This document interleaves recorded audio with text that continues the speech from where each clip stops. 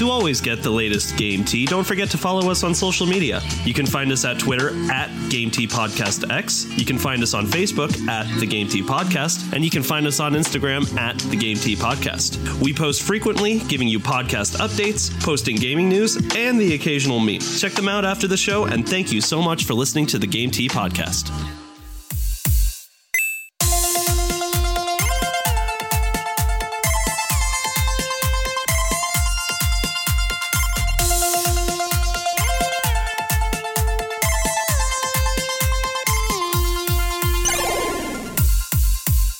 Everybody, and welcome to another episode of the Game Tea Podcast. My name is JP.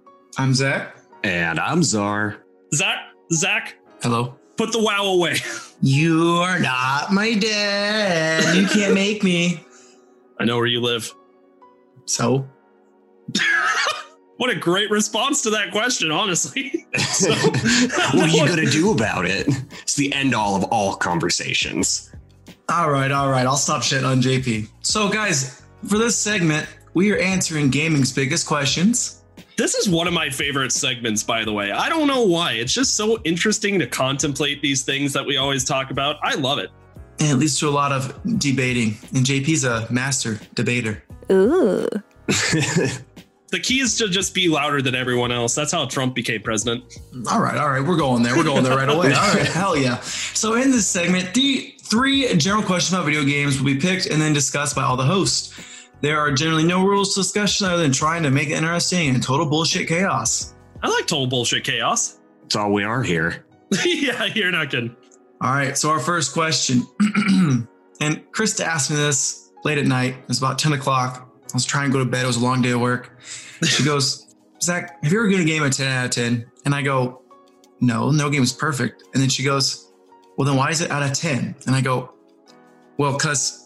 And then she asked me that question. And I was like, well, but... And so anyway, the question is, because I couldn't sleep that night and she ruined it for me. If you have a rating scale that goes to 10, but you don't have a game that can ever reach a 10 out of 10, do you fix the scale?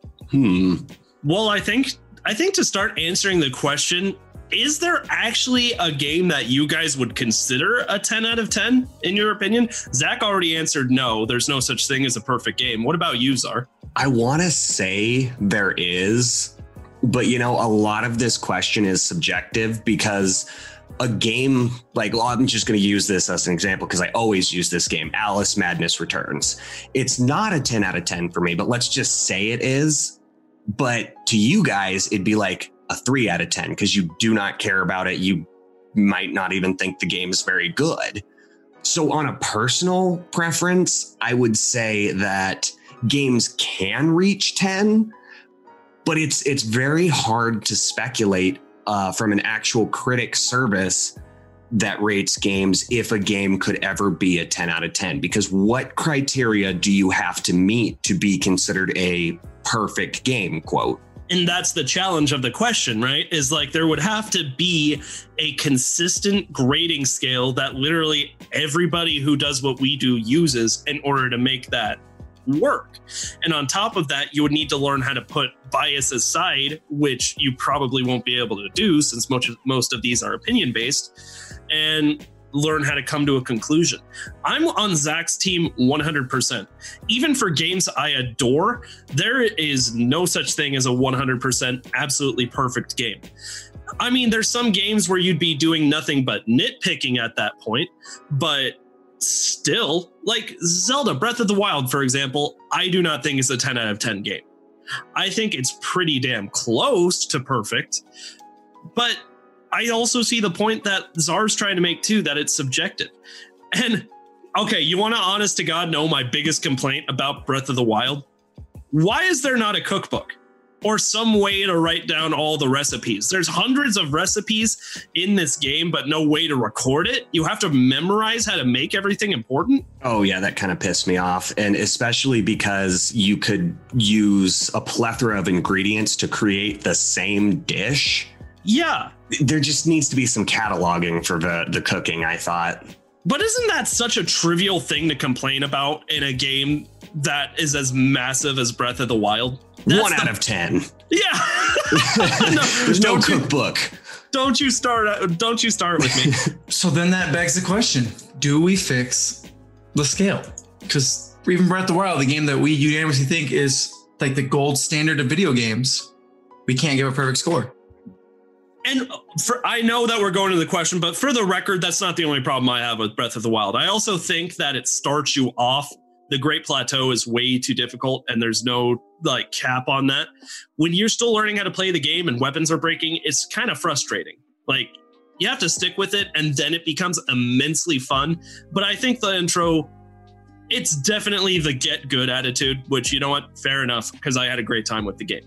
I'll agree with that. But anyway, reforming the 10 out of 10 scale. Well, you need a cap, right? Like, so if a 10 out of 10 is a pure, perfect video game, you need to keep that cap at a 10. Otherwise, what would the scale even look like? Like, I rate this game a mermaid and star sticker and 3 chickens. It's like, you need... That's a good game. Yeah. You got 3 chickens. 3 chickens. You know what I'm saying? Like, you need a cap. You need something to strive for, because that item that you strive for is how you rank the item that you're grading. I'll agree with that point. And I think maybe I'll twist this a little bit and say that the numbering scale, the 10 out of 10, or even for Metacritic, it's like out of 100. That's all basically the same. And there's not much you could do for that. But circling back to a point that you made earlier, JP, is maybe we could provide some sort of a step-by-step criteria that wouldn't be arbitrarily used, because most critics are rating things differently. And one critic site may give a game like a 5, and another critic site gives it a 9, because this is all just arbitrary, and we need that step-by-step form to see how well games stack up against other games. So that's maybe something we could strive for. I don't know. Zach, you've had more time to think about this than either of us have, since Krista woke you up in the middle of the night with this amazing question. What do you think? Yeah, you know, the more I thought about it, the more I'm like, yeah, it's gotta change. And I really like how GameXplain does theirs as don't like it a lot or love. And I think that does a good way of putting it, like, hey, I really love this game. Because at the end of the day, no matter what you do, a review is always subjective. It is what it is. I mean, like, yeah, there can be a really bad game, but you're going to say, I hate this game. Or I like this game if they would fix the fact that I get 5 frames per second.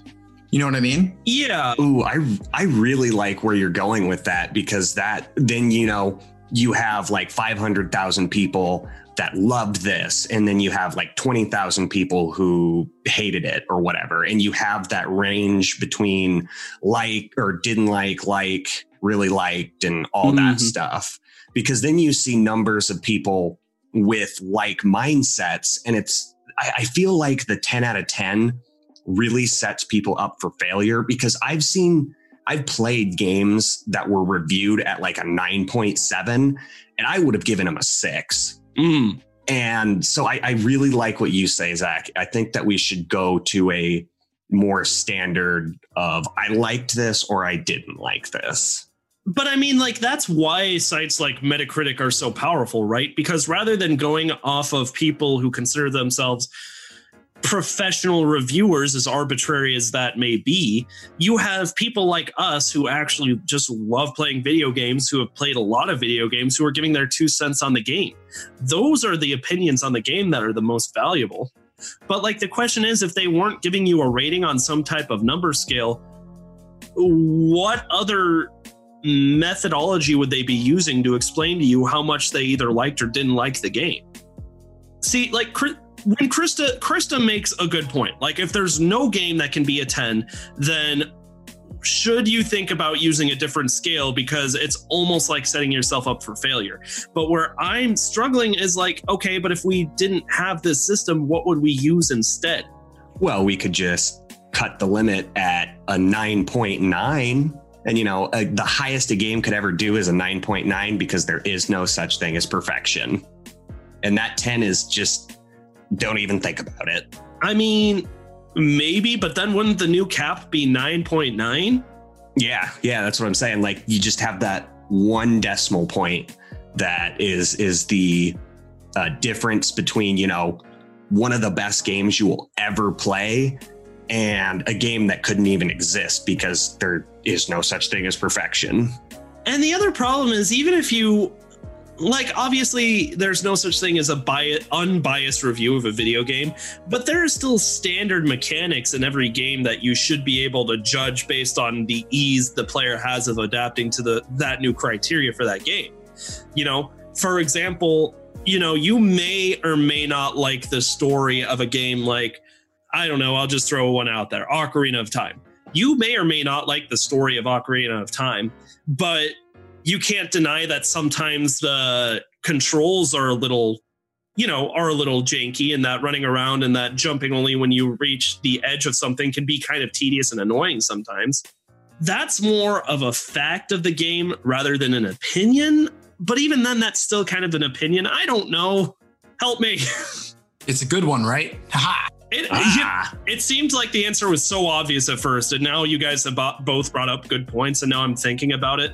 Well, that's how all of these questions on video game topics go. We always just kind of leave ourselves unanswered. Yeah, I know. And it's so open for interpretation. I think the best thing we can do is leave the scale as it is now, but accept it for its imperfections, because it's kind of the best option for giving a grade that we have at the moment. But I mean, like, ultimately, you shouldn't just be buying games off of their reviews anyway. Well, you should be looking at the reviews, but like the ratings, you should still play a game if you think it looks good, because that's just the thing, is you really need to try games for yourself because there's so much bias in gaming ratings and game reviews. Like, if something looks interesting, by all means, pick it up. Absolutely. Do your own homework. Yeah, get your own opinion. This one's mine. Oh, boy. Good question, Zach. You guys ready for question number 2? Yeah, let's do it. All right. So when is a game considered completed? If it's Bethesda, never. Well, maybe now that Microsoft owns them, they'll be singing a different tune, because the memes about like crying people is like Bethesda when Microsoft makes them finish a game. It's been chef's kiss. Brilliant. I love them. I really like this question though. Especially it's a lot different now. Like, if we had this podcast, even though I don't think podcasts were a thing in the 90s, with like the Nintendo 64, those games absolutely completed. You know, you got the cartridge, play it start to finish, whatever's there is there, it's done. But now with today in digital downloads, we have endless DLCs and endless stories to tell. So it's really hard to say that a game could actually be complete anymore when you just have more DLC thrown into the mix. Okay, but there's still, like, you can still 100% a game. I think the question is more like, is the game complete when you beat the story or when you 100% finish the game? Oh, okay. So we're not actually talking about the developers. We're talking about the players. Haha, I left it intentionally ambiguous to confuse you. You son of a bitch. You whore. Now you look stupid, Czar. Ha ha ha ha. Hoo hee hee. I didn't even need to open my mouth to look stupid. No, so this is not a pick on Czar day. But yeah, I wasn't very specific. I was taking it how JP meant it. So, I think when I looked at the script originally, I took it that way. So I don't know why I went in that direction. You know what? That is not to say that what you said was not an interesting assertion, though. And we will certainly get back to that in a moment. But the reason why I thought this question spoke to Czar more than Zachary is because, like, okay, like, for example, right now, don't ask me why it took me so long. I'm doing my very first playthrough of Skyrim ever. Ooh. Okay, yeah. I was waiting for the collective gasps and sighs to subside so I can keep going when I'm saying Bruh, yes. That game came out November 11th, 2011. I am well aware of when Skyrim came out. I know. I missed the boat. I never played until it came to Switch, so I can't judge you, JP. So I'm having a great time playing Skyrim, but it is notorious for how much time you can sink into not just the story missions, but bullshitting around with the side stuff and just wandering around looking for plunder. So what I'm trying to say is there's obviously a main story that goes along with Skyrim, but some people won't stop until every quest has been finished, no rock has been left unturned. Is that when you consider the game completed, is when it's 100%? Or when you beat the story mode and you're satisfied with the amount of time you've put into the game? I think the answer could be considered both. For me, no PC answers, Czar. You have to go full hard opinions on this podcast. All right, I'll get into the hard opinions then. I mean, it's really difficult for me because I am such a completionist and will try to 100% games. And yeah, in the back of my mind, that game is always on the back burner and is always in my mind. Like, I want to finish it. I want to just get that last 2% of the game finished, but I move on to other games anyway.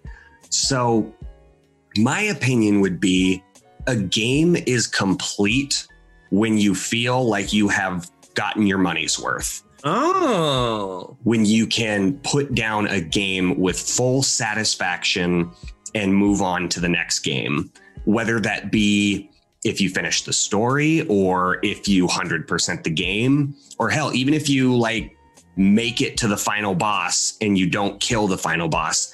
If you feel like you're done with that game, it's completed.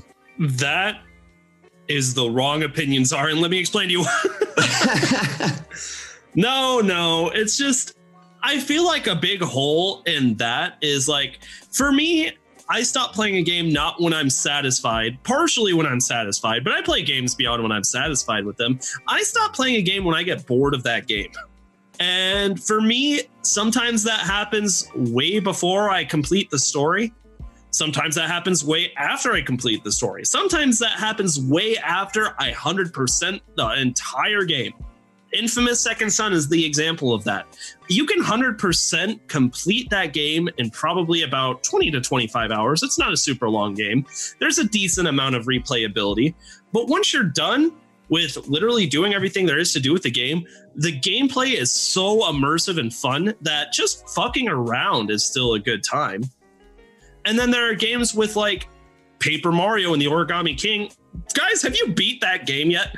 Paper who? Oh yeah, I like almost 100% of that. That's one of those back burner games that bugs me at night because I just need like 3% left. There's like one confetti hole and one other thing that I haven't found. Zach, what about you? I have not. I beat I don't even know what I beat it, to be honest. So to go back to your opinions are, I got bored with the Origami King and stopped playing. That's not to say it was a bad game. It's just like I stopped playing it because there were things on the back burner. I got a little bored of the game. It's a lot longer of a game than they let it on to be, by the way. I think all three of us agreed on that. So, but I feel like I got my money's worth, but by no means does that mean it's completed because I haven't finished the story yet.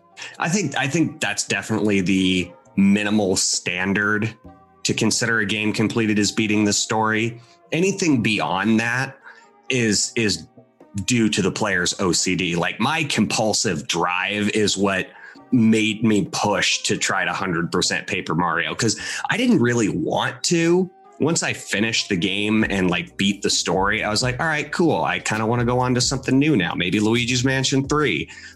But for whatever reason, I could not put the game away until I was satiated.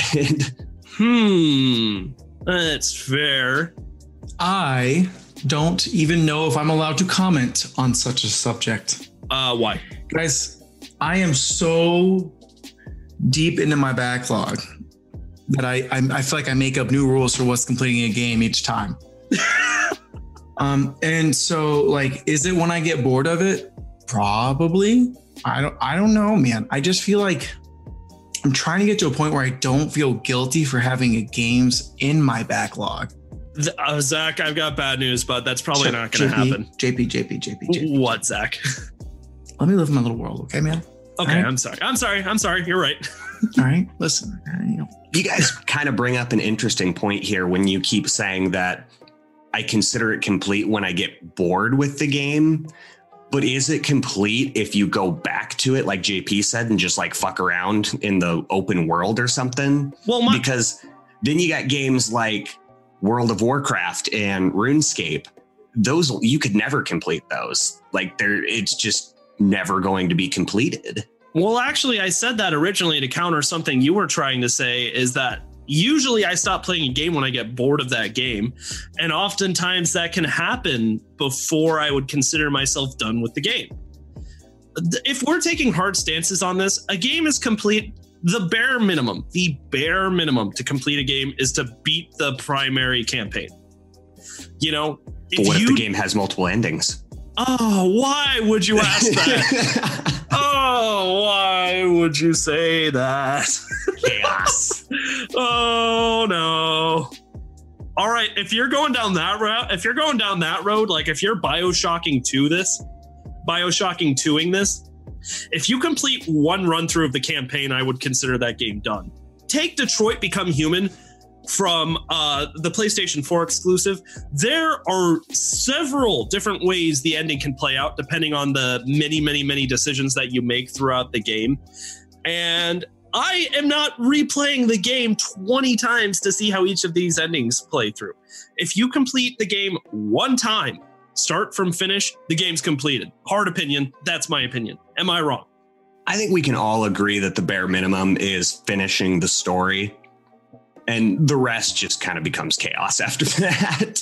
But I know you as a completionist, like that probably kills you when, you know, maybe you get the gold star on the select screen because you completed the campaign, but then you get like a 67% complete. That probably kills you inside, doesn't it, Czar? Oh, I hate that so much. I have one ending left in the Binding of Isaac, and I cannot access that ending because of a glitch. And it just... Oh, really? Yep. What you have to do is you have to beat a certain boss before you go into the womb and kill It Lives. And if you unlock It Lives before you kill that boss, you don't get the ending at all. Wow, that's irritating. Yup. And it bugs me. Makes me feel like I got bugs crawling all over me. And see, that bothers me too, because when I like to 100% complete games. There's only honestly probably about 10 to 15 games where I've 100% beaten the game. But to go back to Zach's point too, with the way my backlog is looking right now, I should just be grateful that I got the story the way that it is, you know? Oh yeah. But it can also be a bit of a shame because a lot of games where you have side missions give you so much more story and depth if you complete those side missions. So by no means am I making the argument that you're fine if you do the bare minimum in these games, because that's by no means true. I'm just saying that, like, if you are trying to power through games to get through a backlog, the minimum I would say you have to do to get through the game is just complete the campaign. You know, I'm gonna take a firm stance behind you on that one, because in the spirit of the spooky season, which once this episode is released is now done, sadly, and enters the festive holidays. Ugh. Check out the Halloween episode, by the way. That was fun. Oh yeah, that was so much fun. Oh, had a good time with that. Anyway, but in the spirit of the spooky season, I've been playing the entire Dead Space trilogy. And it was so hard powering through those games. I think I had 10 hours in Dead Space 1, 11 hours in Dead Space 2. I'm almost done with Dead Space 3. And it just killed me not to do a second playthrough after I had all my gear and all my upgrades and just like really strive how I did when I originally played Dead Space. Right. But I held myself back. And I just finished the story. And as soon as the story was done, I popped in the next Dead Space. So I will stand behind you in your opinion, JP. Just out of curiosity, do you guys remember the last game you 100%'d? Spyro the Dragon, 1, 2, and 3. You 100%'d completed the entire Reignited trilogy? Oh yeah. How? All skill points. Oh. It's like my childhood game. I like to go back to it every now and then. Interesting. What about you, Czar? Lego Batman 3. Hey, no shame. I've heard that game's great. Oh yeah, I love a good Lego game, and those games when I can't get satisfied for 100%ing like Paper Mario and stuff, I'll go play one of my mini backlog Lego games and just knock it out 100%, because those are really easy to 100%, and it just gives me such bliss when I hit that mark. So, what about you, JP? I was gonna say, you guys want to hear mine? Yep. Would you 100%? I'm very, very, very proud of this one. The very first Crash Bandicoot that's in the Insane Trilogy, I 100%ed all the time trials, got every diamond for going through every level without dying one time. Even the DLC secret unreleased level for the PlayStation 1 that was taken out of the game for being too hard. Got the diamond on that for going through it without dying once. Yeah, that's madly impressive. Yep. And I'm pretty sure we've talked about it a couple times in the podcast, and you are insane, pun intended, for doing that. I honestly think I'm a bit of a sadist. I think I enjoy, that's why I played Cuphead. That's why I played Getting Over It. And that's why I put myself through the hours upon hours of torment trying to get that stupid diamond. But that is one of my proudest gaming moments right there. As well it should be. Not a lot of people can say that. Flex. I'm flexing. I'm not going to stop flexing until the end of this episode. Actually, that kind of hurts. Do a dab. I already did several times.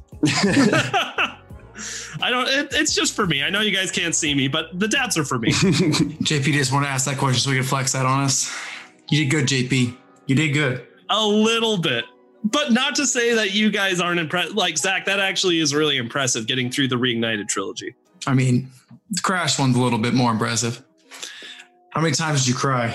That's the real question. How many controllers did you break? Yep. The answer to both of those questions is yes. And with that, that's kind of funny. We ended on Crash and Spyro there. When are sequels bad? Ooh. Is it when you have a remake of Pokemon every 3 years? Is it when you've rebooted a franchise twice, Halo? Is it when you literally are making up new names in COD? Or is it the people who don't know what the definition of final means in Final Fantasy? When are sequels a bad thing, boys? Ooh, there's a lot of different branches to this tree. Yeah, no kidding. I don't even know where to start. I'm going to use the example of Dead Space again, because the sequels are amazing. And believe me, I need a Dead Space 4.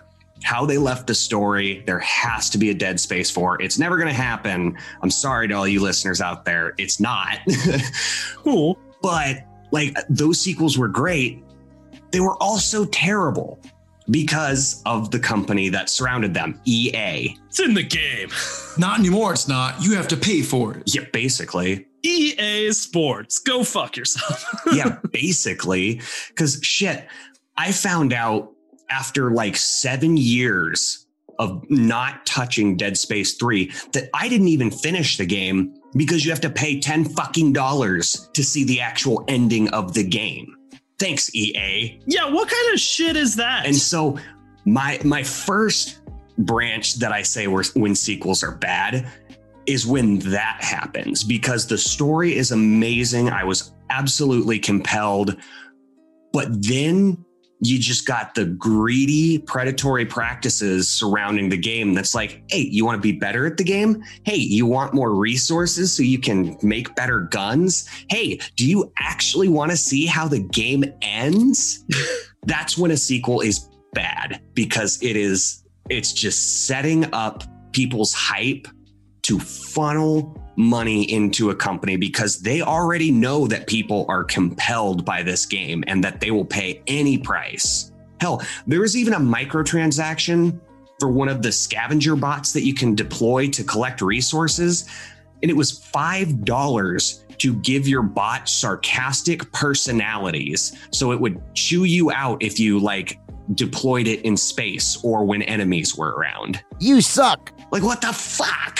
I'm not gonna lie, I agree that's a little sleazy, but that does sound like a little fun, and I might have caved for that one. That sounds fun. I would love to have my bot tell me how much of an asshole I am, but I'm not paying $5 for it.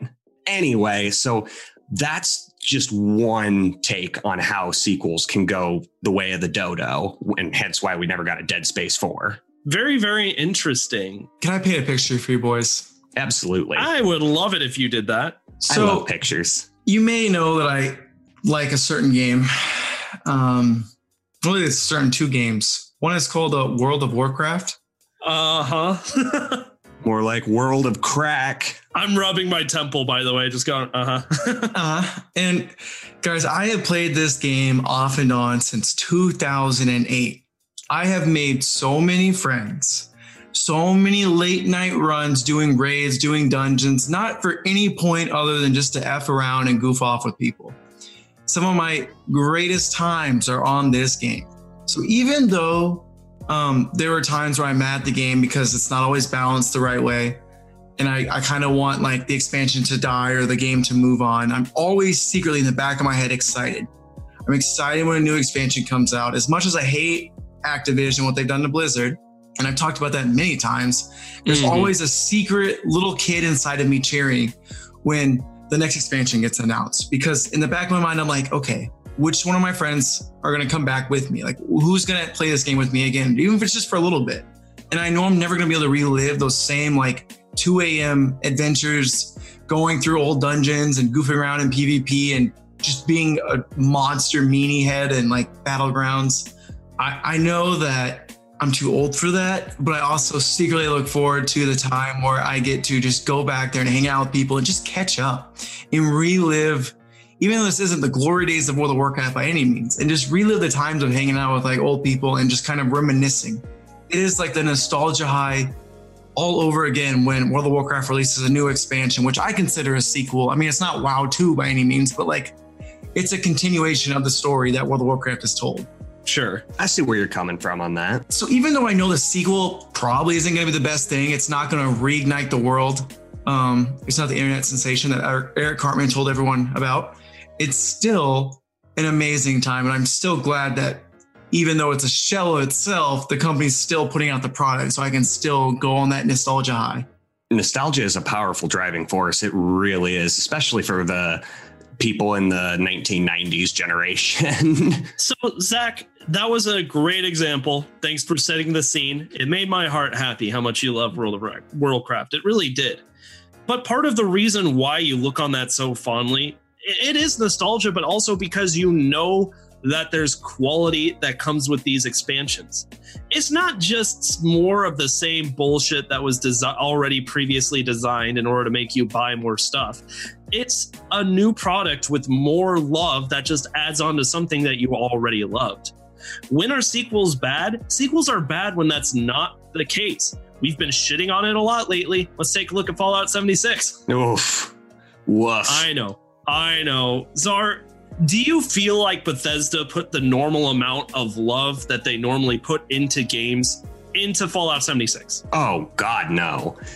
And I mean, I think kind of an opinion based off of Bethesda and the Fallout branch, a sequel is bad when you completely change everything that people loved about the game to begin with. I mean, obviously, you can't just cut and paste the same mechanics into a new game because that never goes over well. But you can't completely reshape the entire format from the ground up via adding a multiplayer aspect or adding, not being able to fast travel to certain places. Yeah. And when you divert from everything that made this game amazing, that's when you give up on a sequel. Okay, but a point I'll bring up to challenge that is Resident Evil 7 following Resident Evil 6. They changed so much about Resident Evil 7, but it was actually such a breath of fresh air that many Resident Evil fans loved that game when they had previously lost a little bit of love for the franchise as a whole. They did completely reshape it. However, a lot of people's opinions were is that they got back to their roots. And so that's a good sequel, in my opinion, because Resident Evil 6, terrible sequel. That game should have never been fucking made. Fight me. It's terrible. I agree with you. That was, fun fact, that's the first Resident Evil game I played, was Resident Evil 6. Oh my God, I'm so sorry. Yeah, I was like, I don't see what all the hype is about. No, clearly not, because it was so bad. And then my second Resident Evil game was Resident Evil 7. And I was like, oh my God, this game is incredible. This was a great horror game. And really the only thing that they completely changed that was different from the Resident Evil series was the fact that it was first person. Mm-hmm. I mean, you still had item management. You could still kill certain monsters. And that was very, very reminiscent to the first 3 Resident Evils, which you could argue was the staple of what it meant to be Resident Evil. I still think Resident Evil 4 is one of my favorite games, but it's definitely took a different turn. Mm-hmm. But they didn't modify the game to the point where it couldn't even be considered Resident Evil anymore, which is what they did with Resident Evil 6. So to more elaborate on what makes sequels bad, really what we've been talking about is what makes sequels good, because only by figuring out what separates the two can you start to take off points for bad sequels. Honest to God, and Zach, I need you to shut up when I say this. You know what the best sequel I think ever made was? Pokemon Crystal. Why would I shut up about this? Because we argued about what the best Pokemon generation was, and you had 2 and I had 4, and I told you were wrong and that I hate you. And Zara made my own points for me? Yeah. Yeah, you remember that? Thanks for nothing, Zara. I remember that very well. Yeah, I try to repress that. Trying to win a debate here, and you somehow shot yourself in the foot, and then that bullet made a U-turn and shot me in the foot. It was a magic bullet. Magic bullet by a big jerk. And how? Okay, what made Pokemon Crystal so great? What made Pokemon Crystal so great was that it brought just enough to the table that was new, but also made the game similar enough that it could be appreciated by the old fans and the new fans alike. Now, obviously, Pokemon took that formula and pounded it into the ground where it wasn't fun anymore. But after the first Pokemon game, people were craving something new. And so what did they got? They got a completely new region. They got 50 new Pokemon to tack on to the original 150 that they loved. Once you're done with the new region, you get to go to the old region and revisit all the Pokemon gyms, catch new Pokemon, see old gym leaders, and then once you're done with that region, you go fight your own character from the first game that you just got done playing. That's how you make a sequel, boys. Yeah, that 100% agree with that. That is a perfect sequel. That was amazing. And that's exactly what they did, was they introduced enough things that were new with enough things that were old and put quality and love and time into the game. That's how you make a good sequel. And therefore, bad sequels are sequels that lack those things. All 3 of us have been bringing up examples of games where there's just quote unquote not enough love put into the product. That's all it really is. I don't have a problem with sequels over original IPs as long as there's quality in the product. And more often than not, we don't always see the same level of love or any love at all sometimes. And that's what makes a sequel bad. It's so true. And I have 2 more points to make on dissecting what it means to be a bad sequel. Sure. I like how on the list, Zach, you added Halo and COD, because virtually most of those sequels are terrible. Either they're not mixing up the formula enough, or it's just a series that has played out, you know? Like in COD, they had to make up their own war, and now they're covering a non-war, you know, the Cold War, where there is no fighting. And so, like, where do you go in a game that is based off of world wars and like actual wars when you got nothing left to do? How do you keep making games? And with Halo, like I've said this time and time again, my opinion has changed a little bit with the new news and trailers that we've gotten on the newest Halo, how it's open world. I love it, but that series still needs to be put to bed. Like, it's time to stop making sequels because you've already had your limelight, and anything else is just going to be adding coffin nails and making people hate you. And my second point is kind of going back a little bit. I don't know if you guys have ever heard of a game called The Darkness. I think maybe. This is a game where, do you like Italian organized mob-based crime? Do I? And demons? Do I? Yeah, well, that's what this game is. You are Jackie Estacado, who is part of the Italian mob in, I think, Chicago or maybe New York. And you get killed on a hit that you were supposed to perform, and you get resurrected by this thing called the Darkness. And so now you got these two black tentacle snakes that sit on your shoulders and will literally rip people's hearts out and eat them. That's how you level up. Oh, good golly gosh. And it was so dark and morbid and so cool because, yeah, you had this supernatural aspect, but you're also part of the mob and you got to take care of your family. Otherwise, your family's going to turn on you and you have to lead the family. It was such an amazing game. Those two aspects you would think could not be brought together, but it came together so well. And then from that success, they decided to make a sequel, and it was terrible. It was basically copy and paste kind of the gameplay from the first game, but they completely redid the art style. So now it looked like a comic book or a graphic novel. It didn't have that gritty, dark realism to it anymore. And it looked too silly. Right. And it was way over the top. They added way too many explosions. They just wanted to make you feel like you could blow up a whole city. That's not what the first game was about.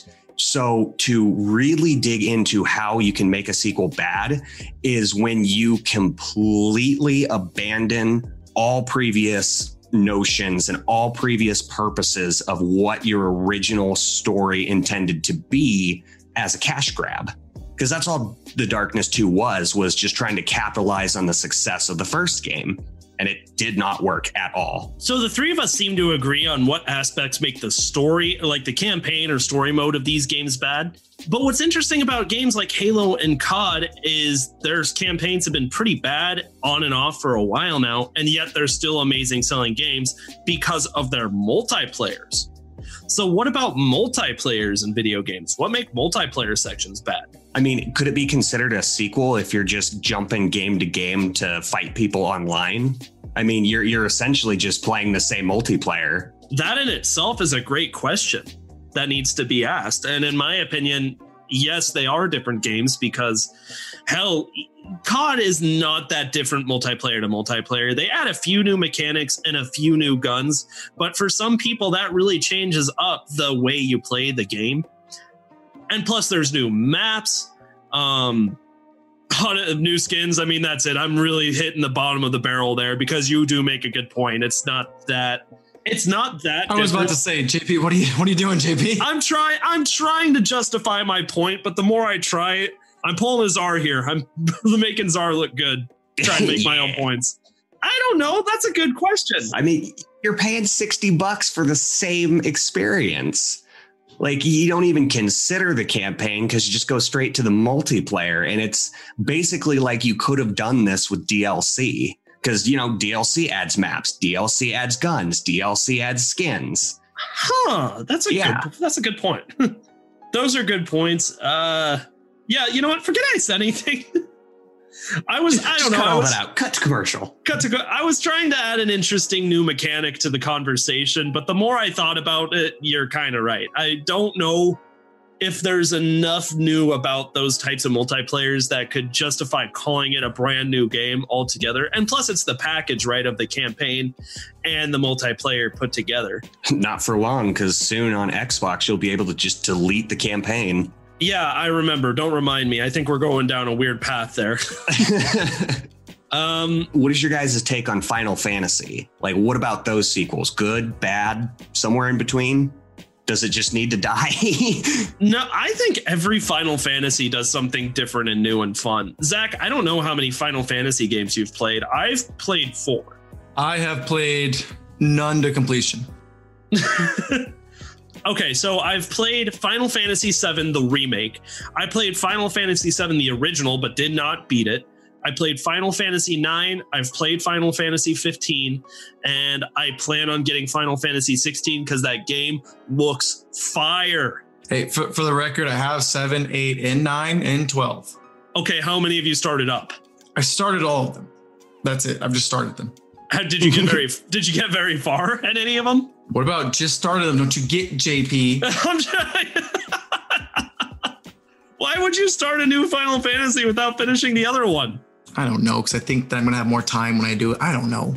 I'm sorry. I don't mean to be calling you out like this. All right. Circling the question back, though, do you think how they make their sequels that they're doing it well, or are they kind of going the way of the dodo? If you're interested in Final Fantasy, you could start playing at any game in the entire series and have a great time without any prior knowledge of any of the other games, because it does not make that much of a difference, except in a few cases. That is the sign of a great sequel, in my opinion, is the fact that each one of these games offers something new and fun and exciting and unique while still offering something similar. And that's what makes a good sequel. So even though like the stories don't have to be tied and you can just jump into whatever game you want, that does not qualify that as a bad sequel? Not in my opinion, as long as there's quality behind the game and you still have a good time playing it. It's like, okay, so like if you jumped from Final Fantasy VII to Final Fantasy VIII, having any prior knowledge of what's happening in Final Fantasy VII will not give you any advantage to playing Final Fantasy VIII, because you're introduced to a new roster of characters with new abilities in a new setting with a new story. And sometimes they even take place like hundreds of years apart from each other. Exactly. That's what a lot of people don't understand about the Final Fantasy series, and that's why it can be so intimidating for people who do want to jump in, is that none of the games are connected at all except in spin-offs. For example, like you could play Crisis Core, but that's considered like a direct link to Final Fantasy VII and does not ruin your ability to play Final Fantasy VIII or any other Final Fantasy game for that matter. I think that the Final Fantasies, each game is very, very unique and very fun. The ones I've played anyway. I'm sure there are bad Final Fantasy games, but I'm going to leave that for the hardcore fans to debate about. All I know is that I think it's a great series and all the sequels have something great about them. All right. I just thought of something. So what about if a game hones its focus? For example, Minecraft. Absolutely love Minecraft. Of course. I looked into Minecraft story mode. I hate it. It looks so stupid, and I will never touch that game because it diverts the intent, the original purpose of Minecraft is, what is the ultimate goal in Minecraft? I don't know. Nothing. You just exist. But in story mode, you got a definite start to finish that just doesn't feel like the original game anymore. Would you consider that a sequel or is that an expansion? I don't know. I mean, I would consider it more of a sequel because it's completely different. And if it's an expansion, I would think that like Minecraft story mode has expansions. So you got like the dungeon, you got the Ender world and all that stuff. Yep. But it's not connected to the original Minecraft.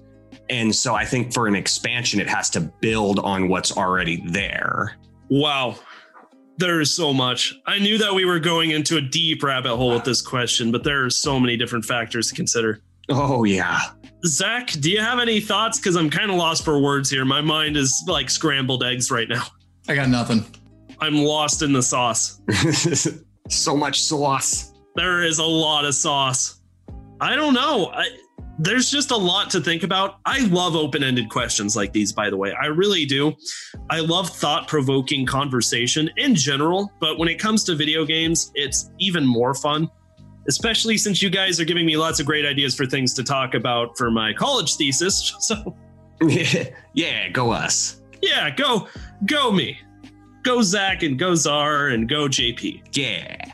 Yeah, but I don't know. I feel like we didn't even scratch. Like, what about Pokemon Soul Silver or Pokemon? Dude, we do not have the time. Pokemon Emerald, which is just a rehash and more focused version. Not even a more focused version. Just a here's the DLC we could have included. We could literally make, I'm not even joking, a 3-part episode series about why the third game in every Pokemon series is a scam.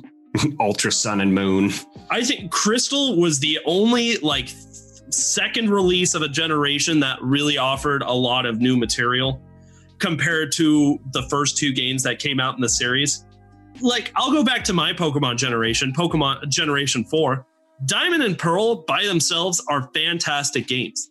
If you get Pokemon Platinum, there simply, in my opinion, is not enough new material there to justify buying that third game in the franchise. There's just not.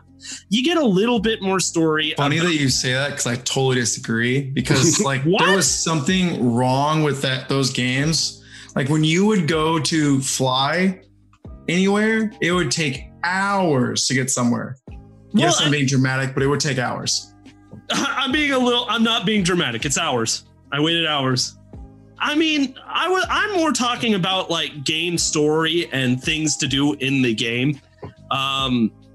You could certainly, as far as like bad sequels go, you could make a case that it wasn't as well made, glitchy and bugginess wise, but like as far as stuff to do in game, I would argue that it's the exact same game with a little bit of added story about what's going on with Giratina, and that's literally it. In the Battle Frontier, that wasn't in it, was it? Yeah. No, it definitely wasn't. I don't think so. Boom. And then I would say the same thing for Emerald with Ruby and Sapphire. I would say the same thing after Black and White. That's where they didn't even give a fuck anymore. They just started going Black 2 and White 2. I think after that was Sun and Moon and then Ultra Sun and Ultra Moon. Was there something in between those? Oh, Pokemon X and Y. Yeah. I don't even remember what they did for Pokemon X and Y. I think it was just Pokemon XY. They didn't. Nope, they didn't even do that. So Pokemon is on its own completely different wavelength, okay? Yeah, that's fair. So kind of the consensus I'm hearing is that what makes a sequel bad is when not enough love goes into the sequel as the original. If a game has been way too overplayed and a series just needs to die, when they manipulate what made the game originally good and then just take it in such a bad direction, or even riddling a game with microtransactions. Those are kind of the only solid opinions I've seen on this question so far. And that's just the thing, is they are all opinions. And the thing about making a good sequel, it's kind of like making a follow-up album to a hit album. If you make it too different, people are going to bitch and complain that it's not even the same kind of music anymore, and they're going to be pissed off. If you make the album sound too similar to your first album, people are going to bitch that all your music sounds the same and why should they get the next album. But if you make it just the right touch, it's a very narrow gap of enough new and enough old. I think that's the key to making a great sequel. Man, we didn't even cover The Last of Us. Oh, dude, we don't have time. We don't have time. And also, I promised that I would let The Last of Us 2 go as soon as I got done with that 1.5 hour long episode you and I made about it.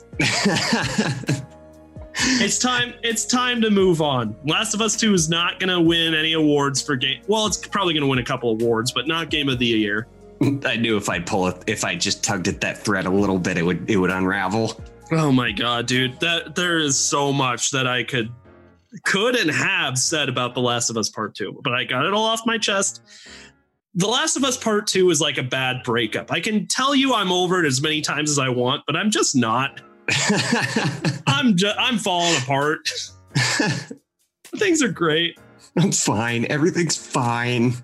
All right, guys, I think it's time to wrap it up. Zach's got football and stuff to do.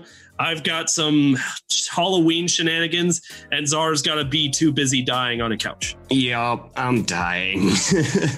All right. Any last assertions before we end this? Zach, anything? Yeah. No, that's it. I guess that counts. Czar, anything? all of you listeners out there, we want to know what you thought of how we answered these questions. We want to know your responses. What did we get wrong? What did we get right? And we basically got everything right? No.